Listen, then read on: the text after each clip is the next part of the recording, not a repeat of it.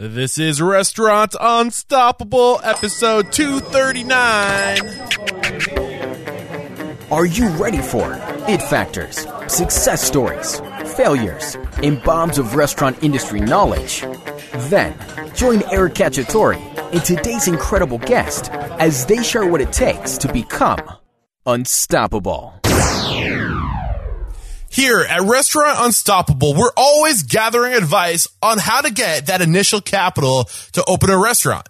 And the answer, more often than others, is get a solid business plan put together. But sometimes we have no experience on how to do that. We don't even know what a solid business plan looks like. It can be intimidating. It can actually be downright scary. But it doesn't have to be with LivePlan. To learn more, head over to www.liveplan.com/unstoppable. Again, that's www.liveplan.com/unstoppable. So with excitement, allow me to introduce to you today's guest, Jim Palmer. Jim, you better tell me you're feeling unstoppable today. I'm born unstoppable, yes, Eric. That is what I like to hear. So Jim Palmer is a marketing and business building expert and in-demand coach. He is the founder of Dream Business Academy and Dream Business Coaching and Mastermind Program. Jim is the host of Dream Business Coach TV, the hit weekly web TV show watched by thousands of entrepreneurs and small business owners. And he is also the host of Stick Like Glue Radio, a weekly podcast based on Jim's unique brand of smart marketing and business building strategies. And you can find all of his work at getjimpalmer.com. So this is just a huge aerial view of who you are, Jim, what you've accomplished, and what you're doing. I like to start every interview off with a success quote or mantra to get that motivational ball rolling. So what do you have for us today? I tell all my coaching clients, Eric, gross is for vanity, but net is for sanity. You know, a lot of times what happens is people are bragging, oh, I got a 7-figure business, or I do $1 million launches. And then they, in the online world, for instance, they take out all the affiliate commissions, they back out all of it, and then they make like $100. So gross is for vanity. That's what you brag about. But net, what you get to keep, invest, and share, and pay forward and grow your business, that's where you get your sanity from. Absolutely. And I think that's really important for the restaurant professional because the margins are so small. Like, what can you do to close those gaps, to increase your margins and be as efficient and as effective as possible so you can keep your sanity, like you say. So great way to start this interview off. I gave the listeners just an aerial view of who you are, what you got going on, but why don't you just dive in a little deeper to let us know what, or who Jim Palmer is and what you're all about. Well, I was 41 years old. I had a dream when I started working. I started working at 15, but then I got married at 21, started having first of 4 kids at 23. So I was the worker bee, and I had a dream of being a VP by the time I was 40 for no other reason other than ego, I guess, or just to say I did it. But I made that, and then a year later, my job was eliminated. And at the time, I had 4 teenagers still at home, so I thought my entrepreneurial dreams weren't going to happen just yet. So I set out, Eric, to find my next big job. That took 15 months, and actually didn't take 15 months. It never happened. 12 months into that 15-month journey, I had cancer. And so that is what I describe as my 15-month season of crises. But, when you get to a really low point in your life, the only way you can go is up. So from there, I decided to start my business October 2001. So I'm coming up on 15 years this year. Wow. So I'll fast forward real quick just for the sake of time. But 5 years later, I had a multiple 6-figure business, making good money again. But I discovered a problem when my wife Stephanie asked me, hey, when are we going on vacation again? We haven't been on vacation since before you lost your job and all the lean years and after starting the business. And it was at that moment, Eric, and I'm sure a lot of your restaurateurs can appreciate this, I was just chained to my business. If I thought of going away for a week or 10 days, I don't know what was going to happen to the business because I did everything. And at that point in 2005, 2006, I started reinventing myself. I started learning about internet marketing and direct response marketing, leverage. And that's when I created my first online business called No Hassle Newsletters. Today I have 5 internet businesses and I run a coaching program. And as you said, I do live events. So I've not only have financial freedom, but time freedom. And that's kind of best description of what a dream business is, in my view. Absolutely. And I really wanted to pick your brain on marketing. I feel like you have so much knowledge in that topic, but you just said something that really caught my attention. I think we should go here just because it's totally worth it. You said you broke the chains. So how did you break those chains? I think that's something that any restaurant owner can resonate with or dreams of possibly doing someday, is breaking those chains so where they don't have to be in their restaurant all the time. And we should want to be there if we are in this industry for the right reasons. But sometimes we do want to get a vacation or go do something that's important to us. So how did you break the chains, and what advice do you have for doing that? In 2005, so I had been in business prior to becoming an entrepreneur for years, and I kind of followed the normal small business route. That's what a lot of people do. But then I started re-educating myself. I discovered Dan Kennedy, who's a phenomenal marketer and businessman.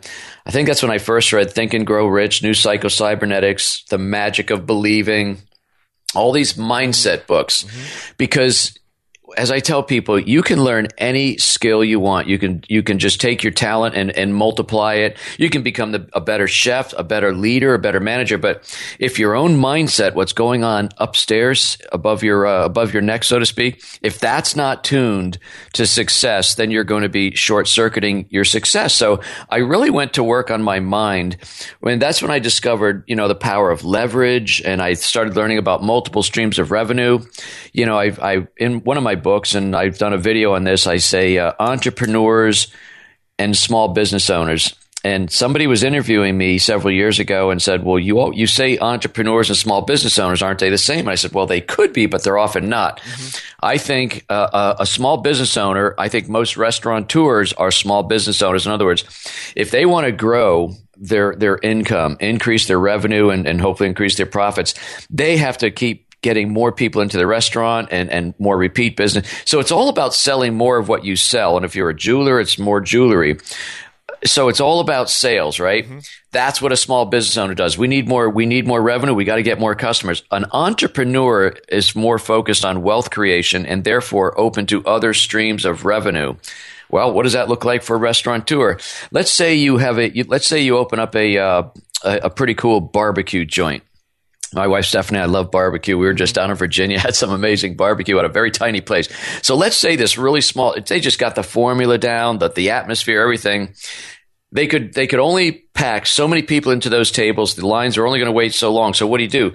If you're a small business owner mindset, you're going to open up additional locations. That's what I learned. I was in franchising for a while, Eric. But the other thing you could do if you're an entrepreneur is say, well, why don't I write a book? Why don't I become a mentor or offer a home study course on how new restaurateurs can do what I did? Just using my mindset, not necessarily my recipes, because, it's not. Well, I'll probably catch hell for this. It's not that hard to create great barbecue. You could have great barbecue, you know what I mean? But it's really more about what do you do to create additional revenue streams without opening additional locations, if that's something you're opposed to. So no, I'm just going to stop you right there, because listening to you talk, it reminds me so much of what I see my successful guests, my successful restaurateurs on the show do. They do open other locations, but they do it in a way that they're helping somebody else. It's almost like a passive income, because they've learned what it takes to become successful, and they develop these people underneath them who learn, and they mentor these people, and then they provide opportunity to the other person and say, hey, you got what it takes. You're driven, you're passionate, you're skilled, you have what it takes. I know you're going to leave me. I might as well invest in you and help you develop your concept and coach you through it. And in a way that kind of, I think it might be a twist to your words of, finding, like, you're coaching somebody through the process. You're sharing with them what it took, what you did to be successful, but now you're doing it in a way where you're investing it in human equity. What do you think about that? I think it's awesome. And you know what else is cool about that mindset is if you're willing to invest in other people. In other words, there's people that have a kind of a closed, small world mindset, like, I'm not going to help somebody else. That will take from me. And then people have a big view, a big world view, and say, well, there's plenty of hungry people. Let me help other people. Let me give you an example. Let's say that restaurateur that we visited this weekend, let's say he maxes out about $1 million a year or whatever, because he just cannot feed more people through that little place. And he goes, but I've got something really cool. In other words, I've got a business that I estimated was about 1,000 square feet. And let's say he does $1 million a year. the first book I would write if I was him, how I did $1 million in less than 1,000 square feet in 24 months. And here's how you can do it too. That would be the beginning, right? Now, let's say becoming an author, becoming a well-known, successful restaurateur. What's that going to do? That's going to give you prominence. It's going to give you celebrity expertise within your niche. So let's say you did a mentor program, and you could mentor for free, but you could also start a virtual coaching program. Let's say you charge $497 a month, and you got even just, I don't know, 20 people in there. That's $120,000 a year, my friend. Yeah. And that's net, right? Yeah. Because it's no cost of goods sold. So simply by running a coaching program every month for 20 people, you could add 6 figures to your take home. Yeah, exactly. And just there's so much to be taken or to learn from just developing multiple channels of revenue in our business. And I think we can do it either, whether it's coaching or consulting, like doing it in a way that takes what we already know and just shares it with other people. And I know you're a huge advocate of the go-giver mentality of just, to get forward. It's not about taking, it's not about go-getting, but it's about helping other people. And the more you give, the more you get back in your life. I'm not going to lie, I just lost my train of thought. But do you want to speak anything to that? Yeah. Well, it's funny you say the go-giver. I'm good friends with Bob Berg, the co-author. Yeah. And as a matter of fact, he's going to be my celebrity speaker at my next event. So I'm really jazzed about that. He's an amazing guy. But it really is about serving others first. And I think that's interesting because I just did an audiobook called Serve First. But in the restaurant business, that's what you're doing. You're serving. Exactly. Yeah. I was telling somebody the other day, Eric, about customer service. And I think it was one of my own coaching clients who's not in the restaurant business, but she was actually complaining, whining a little bit, but it's okay because you're in a safe zone when you're working with a coach. But she was whining about my term whining, by the way, and I'll never identify it because it'll kill me, but about how busy she was. And I had to remind her that 6 months ago, you were not busy. And, I say, Stephanie and I, for most of our adult life, when we had the kids and we're really bootstrapping it, we didn't go out to eat much. We're making up for that in a big way. We go out once, twice a week, all the time, 3 times a week. And I go into our mantra is we go into non-chain restaurants. So we like to go to local places, right? Yeah. There's this one place we went to about a year ago, and it was fairly new, so we went to try it out. It was good, but I could look over. I'm very observant, so I'm eating my meal, but I'm looking at the owner over there. He's like biting his nails, wondering was there more people going to come in, and And then we went there again just a few months ago, and the place was really busy. And I said, "Oh, good, word's getting around." But the owner and his wife and it was kind of a small place, and I couldn't tell if they're their kids or just wait staff, whatever. They were frantic. Their face looked like, holy crap, how are we going to get through this night? Yeah. And I'm thinking, geez, a year ago you were like killing yourself for another table to be filled. Now it looks like your worst nightmare. And what are you going to do? Be careful what you pray for because you may get it. So what are you going to do for that person that you just painted a beautiful picture for us, Jim? Like for that person that might be listening and saying, oh my God, that's me. Like what do you do? Well, there comes a point, and I realize when you start a business, everybody's bootstrapping. It means you're wearing a lot of hats. As your business cash flow takes hold, you have to realize, what is my gift? What is my strength? So I would venture to say that owner that I was watching, his strength is not leading people and, being a good maitre d', because somebody walks in, their first experience is, yes, okay, we're going to be half an hour. Do you mind wait? I mean, it's like that. People come restaurateurs think people come for food. They come for an experience. They come to be taken care of, right? Yep.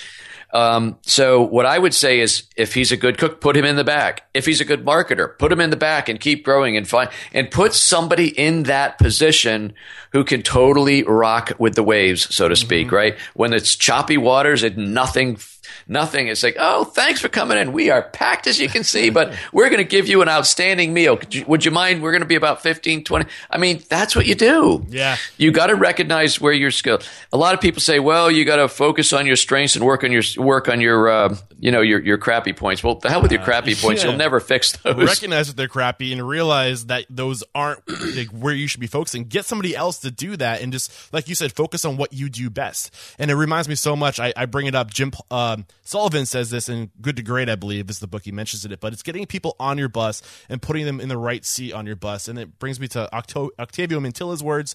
you can accomplish anything in life if you don't mind who gets the credit. And it's all about just knowing the strengths. Being a successful restaurateur is about seeing the strengths and the passions and the abilities in other and putting them in the right place in your restaurant and just steering the ship and being that person who, knows where we have to go and getting everybody on board to get us there.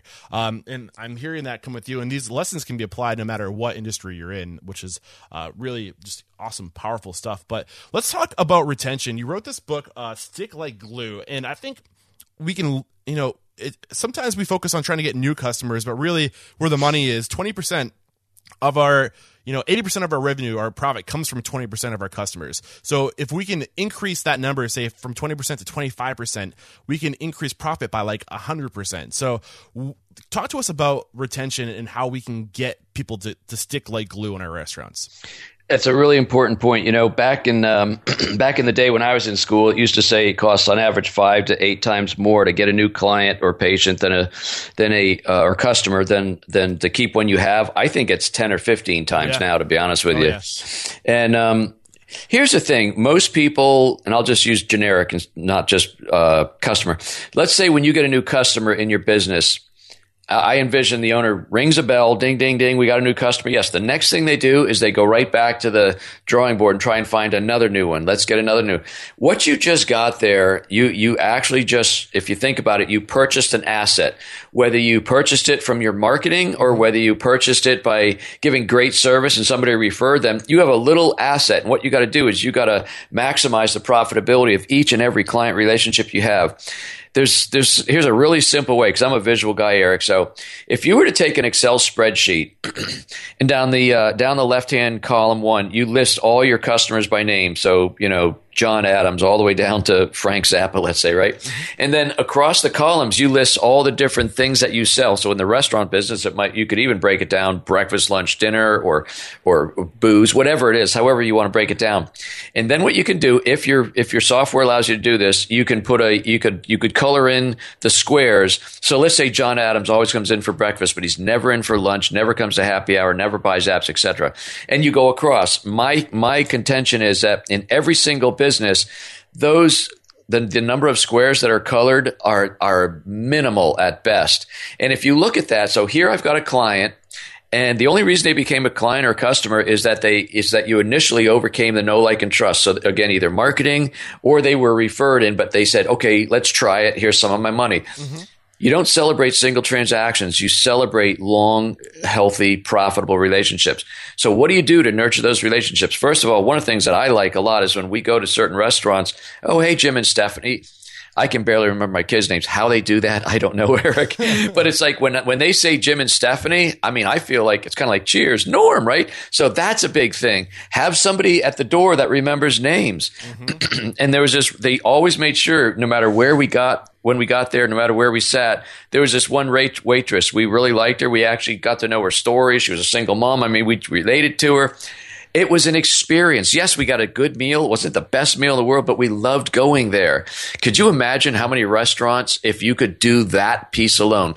So it's not even about lowering your food costs. It's not about expanding the menu with 25 new things. Imagine if every customer that walked in there felt like they were walking into grandma's house or, Aunt Mary's house and having a really good meal. How many more times would they come back? And how many times would they tell other people about that? Yeah, that's so powerful. And I'm sitting here listening to you talk, and I'm just thinking of some services that I know that help you do exactly that. And Upserve, you literally just described how Upserve works, which is this great service. It collects data, and it will show you what people are getting every time they come in, not only your guests, but what your servers are selling, who's selling what. It literally breaks down your restaurant so you can see what tiniest little things that your guests are coming to you for, and then you just capitalize on that and get to know them. It really just helps you get to know your guests, and so you can best serve them, like you're talking about, just like building those relationships. But then also you mentioned your guests coming in the door, and then your host just knowing the name and exactly what they want. I mean, there's tools that exist out there, obviously, like Open Table and just having a reservation book where so and so is coming in, so that will help you. But there's also tools like NoWait and Reserve that will allow your guests to engage with you before they ever walk into the door. So now you can anticipate these people, you can get all this information on them and better serve them and work on that impact like you're talking about. So great stuff. And it doesn't even have to be like a $1 worth of software. I read Hilton's book 20 years ago, and he talked about his competitors in the hotel industry. And there was one hotel that Baron Hilton was always focused on. I forget, it was one of the big New York hotels. But every time someone walked up to the counter, they either said, welcome back, or thank you for coming, or one of those two things. And he was always observing. He actually sent spies in there. How are they doing that? How do they know when they walk up to the counter, they know to welcome back? And what they figured out is that the doorman said, "Is this your first time here, or are you? Is this your? Or no? We've been here before." And as they walked in, and people walked past the doorman, he would tug his ear like the old Carol Burnett show. Remember that? He would tug his ear, and somebody would just nod, and they walk, "Welcome back," you know. And it was like that simple thing. And you're right. One of the restaurants we like to, that she always knows. Of course, Stephanie says I'm boring, but Jim, you had the half a rack of ribs, last time. Are you going to go with that or try something different? I'm just, no, I really like that, know. But they know. Exactly. Yeah. I mean, you can't market that. You can market to get them in, but once you kill them with the experience, your business is going to take off. Four walls marketing, my friend. There's no better time to market to your customers, to your guests, when they're right in front of you. Just being genuine, authenticity. Like, authenticity is just so huge, and it's knowing that when they know that you just care and you're willing to go to those lengths to make them happy, there's no better way to keep people coming back. This is turning out to be such a great interview. Jim, we're going to take a quick second to thank our sponsor. We'll be right back. Do you want to make your dream of owning a restaurant a reality? Then you must check out LivePlan. LivePlan makes business planning easy, allowing you to create an expert business plan so you can impress investors and get funded. LivePlan sets you up for success and takes care of the business details so you can spend more time focusing on your goals, such as creating a delicious menu, getting ready for your grand opening, and becoming the talk of the town. To learn more, visit liveplan.com/unstoppable. Again, that's liveplan.com/unstoppable. All right, we're back. And Jim, it's funny that you mentioned, it starts with them coming in the door and when just asking, "Oh, have you been here?" and welcome back. It's also really important that when they're going out the door, you take advantage to say, "How was everything?" And if they say something wasn't good, well, that's your opportunity right there to make it better, to write the end of the story. And to, I think I heard you say, Jim, when you were in retail, when people were unhappy or steam was coming out of their ears when they walk in the door, like that was like your moment to shine. So why don't we talk about that, the importance of retention and just making the ability to write the end of the story and to make angry customers into raving fans. You really did your research. I remember telling that story about 100 times. So I used to be in the bicycle business, and I became a store manager at 21. And, I kind of learned by fire that when I saw a customer coming in with like a bent wheel or a flat tire or something, and you could see like this, you could see they were upset, most of the people ran, because who wants to deal with a hothead, right? Yeah.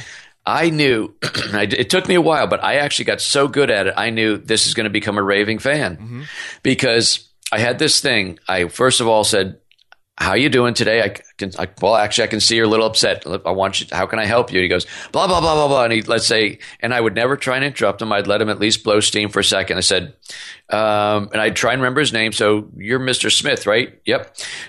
First of all, Mr. Smith, I want you to know you're going to leave here a very satisfied customer. So I want to dig into what's wrong. I'm going to fix it.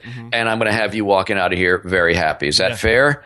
And Eric, I'm telling you, most of the people didn't believe me, or it's like, but, so it instantly. Yeah. And so how do I know they're going to leave happy? Because I will do whatever it takes to turn that customer into a raving fan. In my book, Stick Like Glue, I give several examples. I'll give one now. So I did see a guy walk in with holding the front wheel of his kid's bike. I happen to know he bought that bike less than 5 days ago. And, when you work in a bicycle store, it's like buying a camera in a camera store versus Walmart. A bike store bicycle always sells for more than it does if you go to Kmart or Walmart, right? So especially when somebody, when somebody buys a kid's bicycle, they're putting out some bucks. So they're like, this thing should be bulletproof. Yeah. So he's coming in with the wheel, and I can see him. And the wheel, as I'm looking at it, is round, round, round, round, all the way up to a point where there's like a V. And I've seen this so many times. And he goes, so here I go. I went and spent $180 on this bike. I'm sure I could have got the same bike for $79. And the friggin' wheel's defective. And he's hot. And I said, well, Mr. Smith, first of all, I want you to know I'm going to take care of you. You're going to leave here a very happy customer. Is that fair? Yes. Okay. Can you come outside with me for a minute? Here, let me have the wheel. And we walk outside. And I take the wheel, Eric, and in our parking lot is a curb. Yeah. And I lay the wheel down on the curb, and it's a perfect match. Because the kid goes, boom, right into the curb, right? Yeah. And you could see the guy, and he's still upset. But I think if I read him right, his upsetness, if that's a word, is shifting from me and the bike to his kid. Yeah. And I said, John, can I call you John? Of course. Listen, I'm not sure your son told you the whole story, but I think this kind of points out what happened. I think he was going maybe uncomfortable with the brakes, whatever, but he went right into the curb. He bent it. This cannot be fixed. But I told you you're going to leave here happy. Let's get the bike out of the car. I'm going to put a brand new wheel on for you. What the hell's that going to cost me? I said, absolutely nothing. And he wouldn't believe me. And so I take it in the back, and the mechanics who are, let's say they're not as schooled as I am in client retention, say, that's not defective. We're going to eat that. And I said, put the wheel on. Don't give me any crap. Just put the wheel on. Yeah. So he leaves very, very happy. I'll cut to the chase. Mm-hmm. I have to go into the mechanics after it calms down. And, Jim, you just cost us like $60. I said, no, I didn't. The $60 wheel cost us about 30, right? Half. And I said, that guy is so happy. I guarantee you within the next 2-3 months, we're going to sell at least one more bike from him. Yeah. Okay. I just know it. You don't know that. I said, well, by the way, we buy so many bikes. I'm going to present this wheel to the manufacturer anyway and said, look, this isn't a defect, but I'm doing it for customer service. Will you cover me? Some did and some didn't. But the way I looked at it, Eric, and this was, let's get to the point of restaurateurs. If somebody has a bad experience, don't give them a 10% off coupon on their next visit. Take their meal off the ticket. Mm-hmm. And you go, oh my God, well, you have to make it right. Instant gratification. Yeah. And what I said is I could never buy for $30 the kind of marketing and satisfaction that I just delivered. And I'll tell you this, and I wrote this in the book, and it's absolutely true. Within the next month or two, we sold like 3 more bikes due to that. 2 to this man and 1 to his neighbors. Neighbor walked in and said, yeah, John Smith sent me. I don't know what I'm looking for, but he said this is the only place I should buy my bike. Mm-hmm. $30 that cost me. Wow. That's just a great example. And I think sometimes we get caught up in this industry about who's right and who's wrong. And it's like a game over just like pride. I don't know what it is, but at the end of the day, it doesn't matter who's right and who's wrong. It just doesn't matter. It matters what that person feels, how they feel. Did they get value at the end of the day? Are they leaving happy? And when you see an opportunity to make somebody who's totally pissed off into a raving customer, like those are like Danny Meyer says, opportunities to write the end of the story. And it's just focus on making people happy and don't worry about who's right and who's wrong. And they could be way just delusional, but as long as they come back and they bring their friends, that's at the end of the day what matters. So when I was in the franchise business, I was it was kind of new. We actually started franchising the bike business, went from 14 stores to 80 stores. I was charged with training the new franchisees. I remember telling stories like that to people who were new to retailing. There was this one guy, he was at the time probably 50s. Kind of an early retiree banker. So he kind of looked like Mr. Drysdale, kind of a stuffed shirt, if you will. So now he's going to be retailing. He's going to be out front. And he goes, Jim, you've given us several examples, and I'll tell you this. I do believe in right and wrong. And when the customer's right, they're right. And if they're wrong, they're wrong. Now, I'll be polite, and I'll teach them all about why they're wrong so it can help them, blah, blah, blah. He goes, and he just stood there, and he says, and I was quiet. And he goes, well, what do you think of that? And I said, well, it's completely wrong. He goes, why? I said, you can be right, but I guarantee you 100% your bank deposits will be smaller. Awesome. It's not about who's right or wrong. It's about building your business. Exactly. And one thing that I heard you mention during my research is the ripple effect. And I feel like this is a great time to bring that up now. And I mean, it's kind of exactly what we're talking about, but explain the ripple effect. So I have this thing, and it has to do with customers. It also has to do with team members who don't work out. Mm-hmm. If you cannot save or rescue or in any way make this relationship better, and it's going to mean you're parting ways, I have a thing called no ripple effect. I had it back in the 80s, but I'll tell you today, when you got Twitter and all this social media, that ripple effect is like 1,000 times faster. Amplified. Yeah. I mean, and like Yelp. I have a buddy in the plumbing business, and somebody wrote this very nasty thing, and he said, it's all untrue. What do? I said, well, we have to address it. You can't just let it hang there. So we addressed it, and we said, well, I did give you an opportunity. I said I would come back. All I did is give me a day. I'll come back and make it right. I guess you chose not to do that. I mean, we wrote it in a way that, so you can neutralize that. But no ripple effect means that if we're going to part ways, I don't even so much as want to ripple. Let me think what it was, Eric. About a month ago, somebody interviewed me. And he said, Jim, I was looking at you doing research. I also Googled you. He says, I Google all my guests. I can't find – boy, I hope I don't jinx myself. I can't find one negative thing about you online. And I said that, first of all, I'm happy about that, but that is purposeful. If I have a client that one of my businesses or whatever and it's not going to work out, I will wish them well. Mm-hmm. I will make sure, even if we decide it's not a good fit, I will absorb whatever needs to be absorbed. I will fall on my sword. It's not about me being right and them being wrong. It's about no ripple effect. Mm-hmm. And now, is it possible to have a positive ripple effect? Well, sure. Yeah. What we just talked about, Exactly. like the wheel. Mm-hmm. I totally made that guy happy, and that ripple effect made me 4 more bike sales. So there's, So thanks for asking, Eric. I'm talking about a negative ripple effect, not a positive ripple effect. Just think about every day, every person you touch, just think about sending those positive ripples out. And anytime you think there's an opportunity or even a chance of a negative ripple, do whatever you can to nip that ripple in the butt. Like, stop it, because if it gets out there and people, they search for negative things. They look for reasons not to come to you. That's what they're looking for. They don't look for good reasons. Most of the time, they're looking for reasons not to come to you. So don't give them an opportunity to have that bad reason to not come to you. Do you know, Eric, why most restaurants or any businesses do not subscribe to this make it right mentality? It's because the owner may have it, but if the owner's not on the floor or on the front lines, whatever that looks like, the team members, unless they're trained and empowered to do that, they are always looking out for their boss. Mm-hmm. They feel like I'm going to give good service, but I've got to protect my boss and his business and the profits. So what I tell people is, and I'll never be the bottle work. Everybody that works for me that does client service, they can do anything they want to make a customer happy, and I'll never second guess them. If I hear about something, I may say, well, that's good. Thanks for doing that. Let me give you some other ideas so if it happens again. But I always want them to do what's right. Most customer people that are interacting on the front lines, they don't understand that a short-term loss in profits will almost always transfer into a much longer, more profitable business. Mm-hmm. So to me, I'm always willing to take the short hit because I know in the long run it's going to pay dividends. Yeah, and like I mentioned earlier, that 80% of your profits come from 20% of your guests. So if you can increase that number, like the more repeat guests you get, like the impact that has on profitability is just mind-boggling.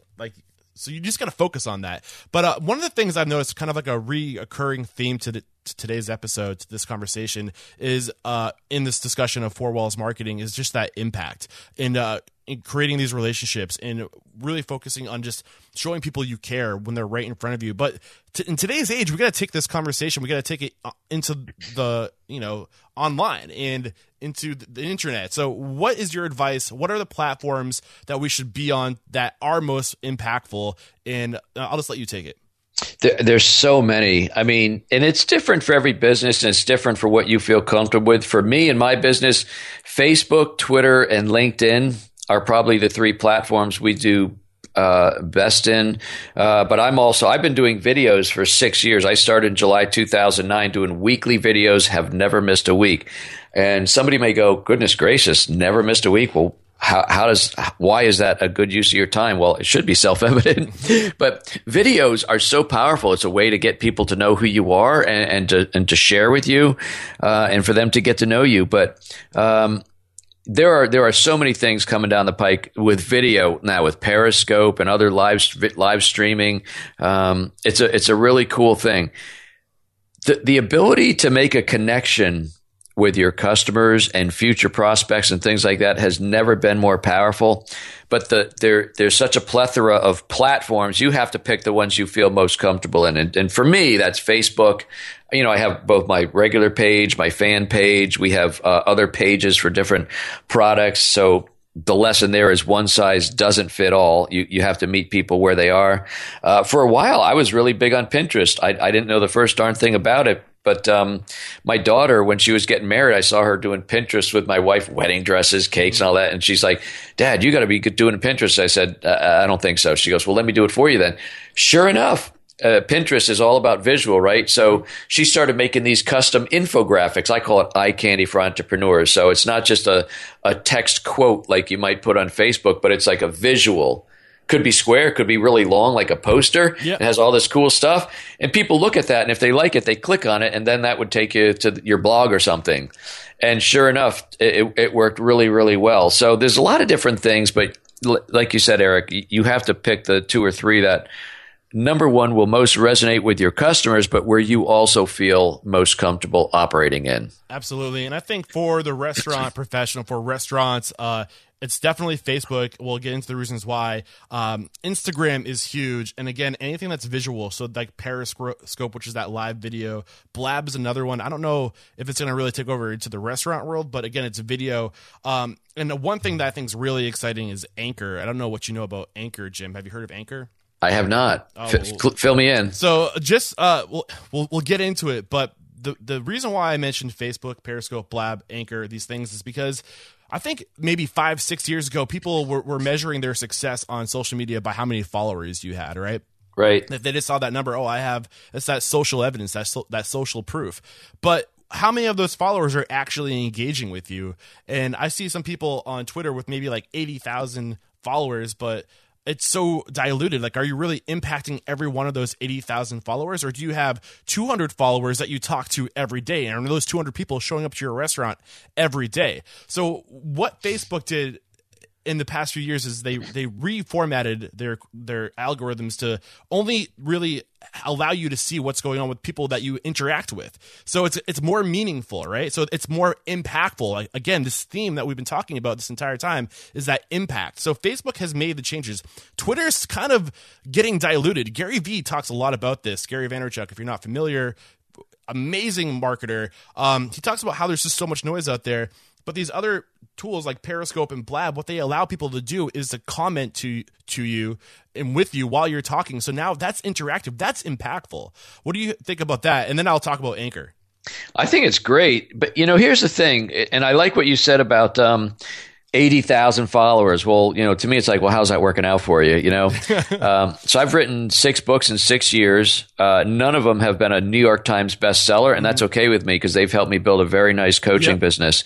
So what I tell people is when I teach people how to write a book, well, how do you get a bestseller? I said, well, why do you want to be a bestseller? Because I think that'll grow my business. I said, it won't. I don't know how many books you need to sell to be a New York Times bestseller. Let's just say it's 20,000. I probably sold 20,000 books over 6 books. Mm-hmm. So, but the thing is, like you said, you have to make a connection with as many people as you need to connect with to grow a profitable business. And there's always more, but to a certain extent, that more, all that other stuff is not going to help you. That's almost like the gross for vanity. That's all for vanity. Yeah. I am not one for ego. I didn't start my business for ego. I started my business to, first of all, get me out of a financial bind and then provide for retirement and things like that. So if I can do that selling, 5 or 10,000 or 8,000 books on average, that makes me happy because I make real connections with those people who read my books because then they go to my blogs, they start watching videos. A certain number of them will connect with me through coaching or through whatever. And then a certain number of those people will turn into paying clients. Mm-hmm. Absolutely. And I'm not saying if you have a ton of Twitter followers, it's bad, but I'm saying if to get to that level, you have to focus on that impact. You have to really help people. It happens over time. And don't go out and buy followers. My phone is ringing in the background. I always have it silent. I didn't hear it. Hold on 1 second. I'm gonna silent it. All right. Okay, I'm back. We'll just chop that up during the editing process. Okay. So where was I?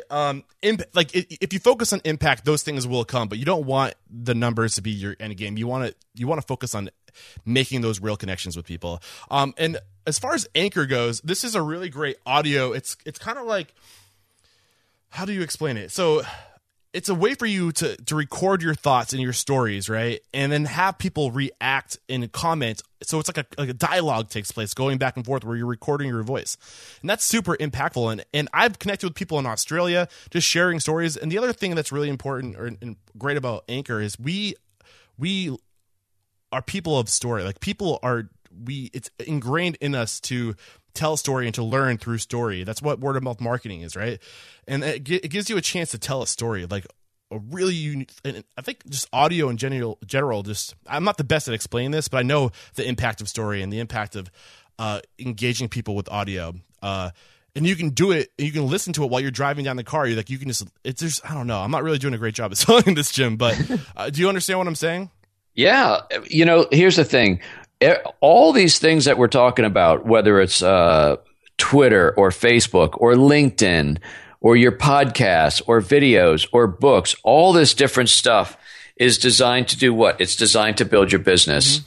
So, I teach a thing called the $1 Million Platform. So there are several things that you need to do as an entrepreneur to attract the right audience. And the reason for that is, and people go, well, if you really know the avatar, your perfect customer profile, well, that's true. But if you have somebody that, for example, likes to read books, well, do they like to read books? Do they like to hold a book? Do they prefer to read a Kindle? Maybe an electronic book, PDF? Do they like an audio book? I mean, what's that? 4 options that fall under book. Right? Mm-hmm. Do people like to consume information online, or do they like to print it out? Do people like to listen to podcasts? I'm a fan of podcasting.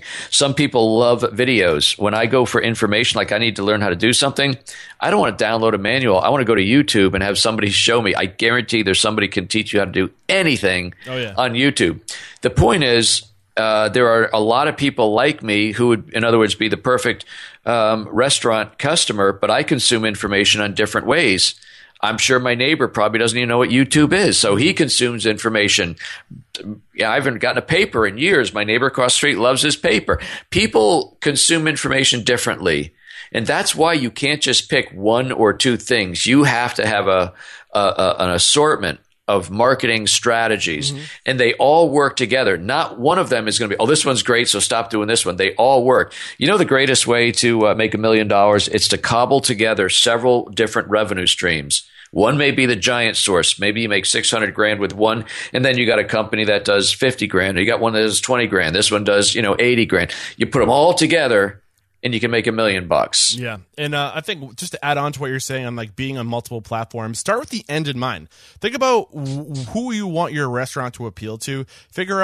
Create that demographic, that target market, and then find out where they are and then work backwards from there. And that will help you kind of figure out where you should be, because you don't want to also waste your time on platforms. Like if you opened a restaurant, you don't want to be on LinkedIn because your guests aren't going to be on LinkedIn going to connect with you. So think like that. I mean, maybe if you're an executive chef, you want to be a LinkedIn so you can market yourself for a potential job in the future.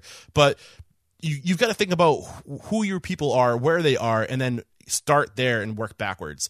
So this has been a great chat, Jim. Is there anything that you think we can just add to this conversation? Anything that was right at the top of the tip of your tongue that you wanted to share before we wrap things up? There's something I teach my clients, and it totally applies to restaurateurs as well. You will earn infinitely more money for who you are than what you do. You'll earn infinitely more money for who you are than what you do. Now, what that means is it's not always about the deliverable. It's about your reputation, creating celebrity for yourself or your restaurant. It's more about you attracting people based a little bit on an intangible, because that makes it harder for your competitors to go to you. You know what I mean? So you got to have good food. I totally get that. But it's not always about the deliverable. It's about the relationship that you have. And in the mind of prospects, it's about the perceived relationship you have if they haven't experienced it yet.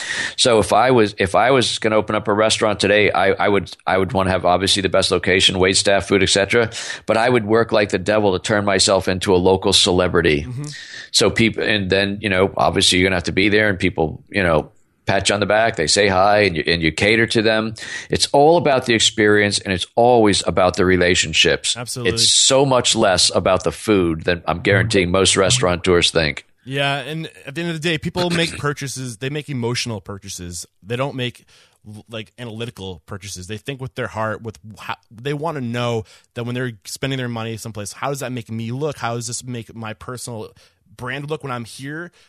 Is this restaurant about something that I care about? Does it tap into these emotions like you're talking about? Like it's so important. Thank you for bringing that up. I think that's a great way to end today's conversation. So before I let you go, Jim, how can we connect with you? What do you got going on? Is there any opportunities my listeners should know about in regards to you, what you got going on? So the home base is getjimpalmer.com, www.getjimpalmer.com. From there, you can find my blog, my podcast, Stick Like Glue Radio, my videos, all the books and things are there. The book that I wrote last year called Decide, The Ultimate Success Trigger, that is a book that really speaks to mindset, which is what we spent a lot of time talking about. I'm actually still in not grand opening mode, but I actually never took it down. If people want to get a free copy of the book, it's a real book, real paperback book. You can get it at decideforsuccessbook.com, decide, successbook.com. The only thing you'll do is pay $6.95 shipping and handling. But this book, if you're struggling, there's a reason for that. It may be something else, but my guess is 90% of the time or more, it's going to be what's going on between your ears, not what's going on your skillet. Absolutely. And I'll have all those links in the show notes. Just head over to restaurantunstoppable.com/239. And you'll find, again, the links right there are a summary of today's conversation and how to connect with Jim Palmer. Jim, I wrap up every episode by having my guest call somebody out. So who is one person, usually I have my guest call an indie restaurant professional that they admire, but you know so many people in the marketing world, somebody that maybe can come talk to my audience. Who's one person you think I should get on the show to be a guest mentor?